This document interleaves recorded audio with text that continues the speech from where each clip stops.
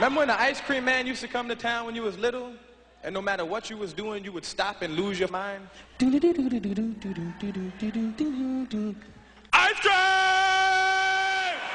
Ice cream! Hello and welcome to Planet Money. I'm Zoe Chase. And I'm Robert Smith. Today is April 27th, and that was Eddie Murphy you heard at the top of the show. Today on the program, we go on an epic journey. It's a quest filled with trials and tribulations, a hunt for one of the most valuable commodities on Earth. A parking place in New York City. We will be riding shotgun in a food truck. In this case, a sleek van peddling Asian dumplings to the starving office workers of Manhattan. And finding the perfect parking space means the difference between fortune and ruin for a truck like this. But first, Zoe, will you do us the honor of a Planet Money indicator?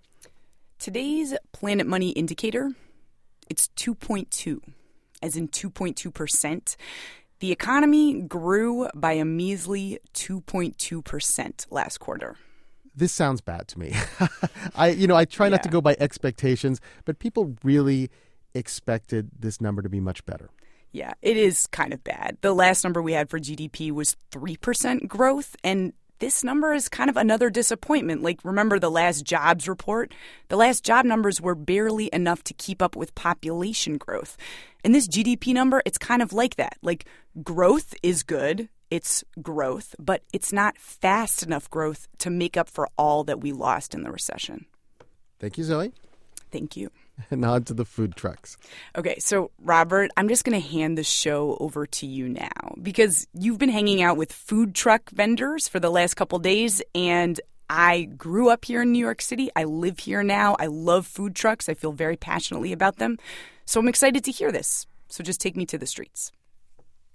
Well, as you know, Zoe, here in New York City, there's always been more people who want to sell something than there is good, affordable real estate available in which to sell it. So from the beginning of the city, there would be people who would set up carts on the sidewalks and in the streets, whether it be food or merchandise or some other product. In fact, the founder of Goldman Sachs, Marcus Goldman, he started as a peddler in a street cart in the 1800s. This is what it sounds like today. This is so tight and cozy. Do I have to close this? Yes, please. We don't have a button like a minivan, unfortunately. I am inside an old postal service truck. It's painted red, it's plastered with Chinese characters and graphics that look like they're out of Mao Zedong's propaganda department. This is the rickshaw dumpling truck. And I've come all the way out here to outer Brooklyn this morning to find it. This is where it sleeps, in a parking lot out here. And all around us in the parking lot are our food truck competition. Falafel trucks, taco trucks, slushy trucks. All these other trucks are doing what we're doing, fueling up, packing in supplies, and getting ready for the race. The race to get our food truck into Manhattan, to beat all those other food trucks and find the thing that determines whether we will make money today. A perfect parking spot. Looking for parking in Manhattan here is like a total logic game. It's like a puzzle. And I love puzzles, so it's always kind of fun for me to think about through the day. This is Kenny Lowe, who's navigating today. He's the co-owner of Rickshaw Dumplings. He's got 4 of these trucks. And today, we're headed into Manhattan. We rocket across Brooklyn, onto the Williamsburg Bridge, and there we face a choice. Do we turn right? Do we go up to Midtown Manhattan, where all the skyscrapers and the high-rises are, and all the office workers? It's very tempting, because there might be the ideal parking spot. I think that there is that mystical spot in Midtown that every truck owner dreams of that is easy parking. It's a wide sidewalk.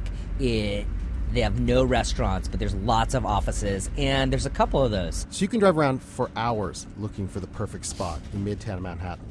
The problem is all the other food trucks are doing exactly the same thing.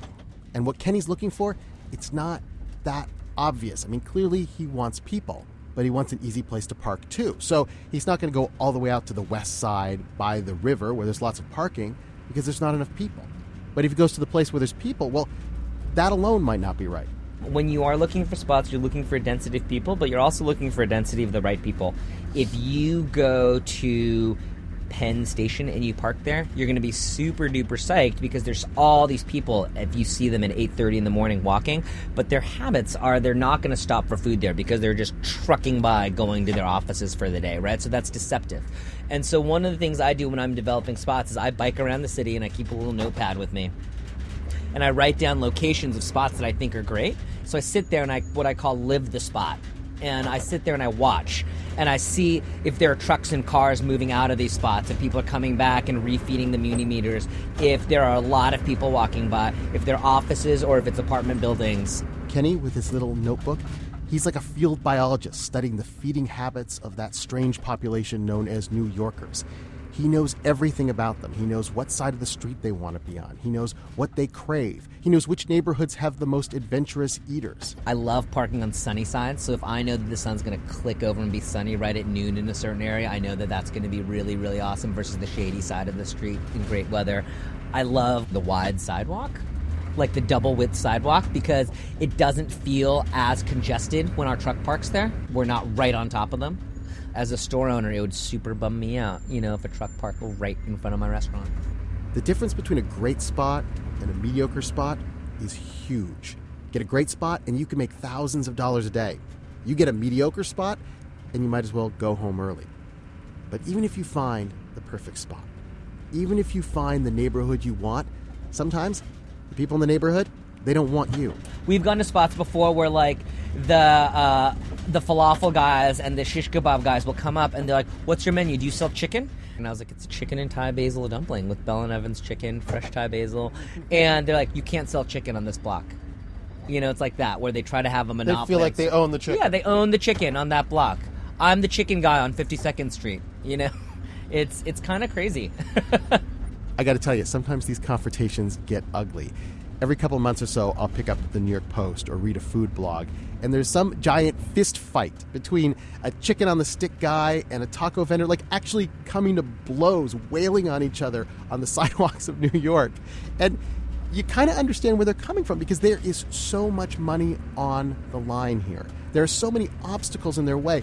Limited space, too many people, crazy competitors. And you add to this whole thing, you add to this obstacle course for the food truck, New York City government. Kenny's partner in Rickshaw Dumplings is David Weber. He just wrote the Food Truck Handbook, so he knows all about this stuff. And he explained to me all the ways that the government makes this race for a good spot more difficult. So the first thing we need to check is this a restricted street? So you need to be at least 20 feet away from the subway, 25 feet away from a curb. So people are crossing in front of you. You can't sort of block the crosswalk? In addition, you can't be within 20 feet of the public entrance to any building. And I can't park in front of this restaurant right here? 20 feet would be the requirement, 20 feet from the entrance to that restaurant. Yeah. And if there's a school, there's like a school regulation too. Absolutely. So there's school regulation with an extremely large distance associated with it. I believe it's 200 feet from a school. And the principle for that is... Ice cream trucks. Ice cream trucks. Yeah, otherwise you just park right in front of the school and right. You would just make a bundle. Right. And parents would hate you. Yeah. So with all the restaurants and the building entrances and the crosswalks and the subways and even the schools in Midtown, it's already very difficult to find a spot. But it gets worse. Recently, New York City started to selectively enforce an old law on the books that outlaws vending of merchandise from a metered spot. That's a spot where you have to feed the meter in order to stand there, and that's basically everywhere in Manhattan. Strictly speaking, following all the regulatory constraints that are currently enforced at this moment, there really is not any place for a food truck to park. Which is crazy, right?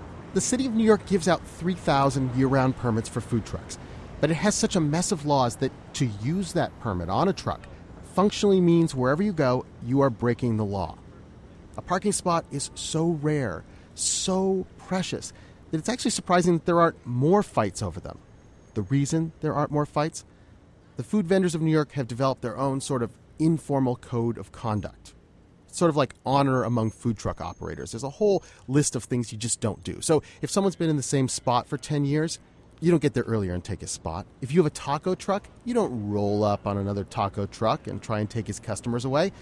Also, carts, those are the smaller vendors who park on the sidewalk, the hot dog guys, the nuts guys, they always win. Because when it comes down to it, in a cart versus a truck battle, when you're gunning for geography to vend, a cart's going to win because a cart can put its cart physically in front of the vending window of the truck, and it's just not tenable. By the time you find another spot nearby, they can just push their cart right in front of your truck again.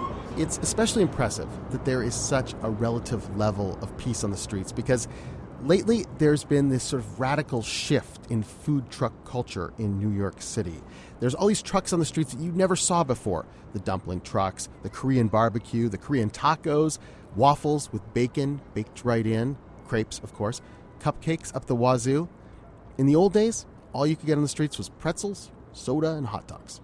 If everyone has a hot dog cart, you kind of want to stay spread out. You don't necessarily want to vend next to another hot dog cart. You're going to make more money by being a block away. So in the past 20, 30 years, there has been a sort of equilibrium that's developed where all the hot dog vendors have sort of settled out and found a little nook for themselves. And what's new, what's happening right now with the differentiated food, this sort of stable equilibrium that's been developed has sort of gone into flux. And there's competition now for these best spots, and there isn't a good mechanism to really regulate who should be where, when. One more reason that there isn't more conflict. The old guys, the old guard, some of them recognize that the new guys aren't really a threat. My name is Alim Rafiki, and to be honest with you, I'm not afraid of them. For those of you who have never been to New York City, let me tell you, the Rafiki name is legendary among street food aficionados. He and his brothers run, it's got to be more than a dozen carts selling halal street meat. And Rafiki says, you know, these new street trucks, they've classed up the neighborhood. It's like they brought good name to the street food. I remember because I started this like almost 16 years ago. And that time, a lot of people, they were not comfortable buying from the street food. Because if you remember during Giuliani time, he cracked down on a lot of these push cars. And one of the top reasons were they were not clean enough. So if you see the truck people, they really upgraded the street food. They're very well designed, well organized. And if you ask them, all of these people are professional too. They are attracting the people from the restaurant. These people, they know how to run business. Where we used to have people in the push cart, they didn't know nothing about the food. They would just put some chicken and rice and bring it to the street, and the people would get sick. And because of them, people would be reluctant to buy from the other push cart. Even if you're clean, they would be a little scared, like, oh, I might get sick. So they brought a good reputation to the street food. Okay, what's going on with the parking here? Back in the truck, it's 10 a.m., and we've found it. So we're coming on to Houston, and Hudson and Houston. There's already 2 trucks here today. We found the spot we've been looking for, and it's everything Kenny has been dreaming of. He got his sunny side of the street, he got his wide sidewalks, and he even got things that are frankly invisible to my eyes. He points out, kitty corner, you can barely see it, a construction site across the street. And he says that this construction site will actually funnel customers to his side of the street and right to his food cart window. Great. Let's, why don't you hop out? There is one problem with the spot. There's a fire hydrant. But, you know, technically, it's illegal wherever you park in New York City. So he goes for it. A ticket is a small price to pay for perfection. Because everyone's your friend in New York City, and everything looks beautiful when you're young and pretty. The streets are paved with diamonds, and there's just so much to see. But the best thing about New York City is you and me.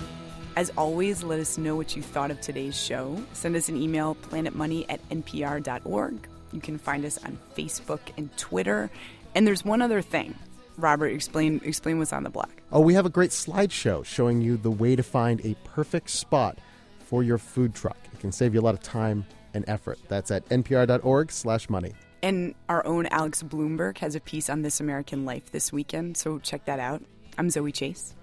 And I'm Robert Smith. Thanks for listening. Because everyone's my friend in New York City, and everything looks beautiful when you're young and pretty.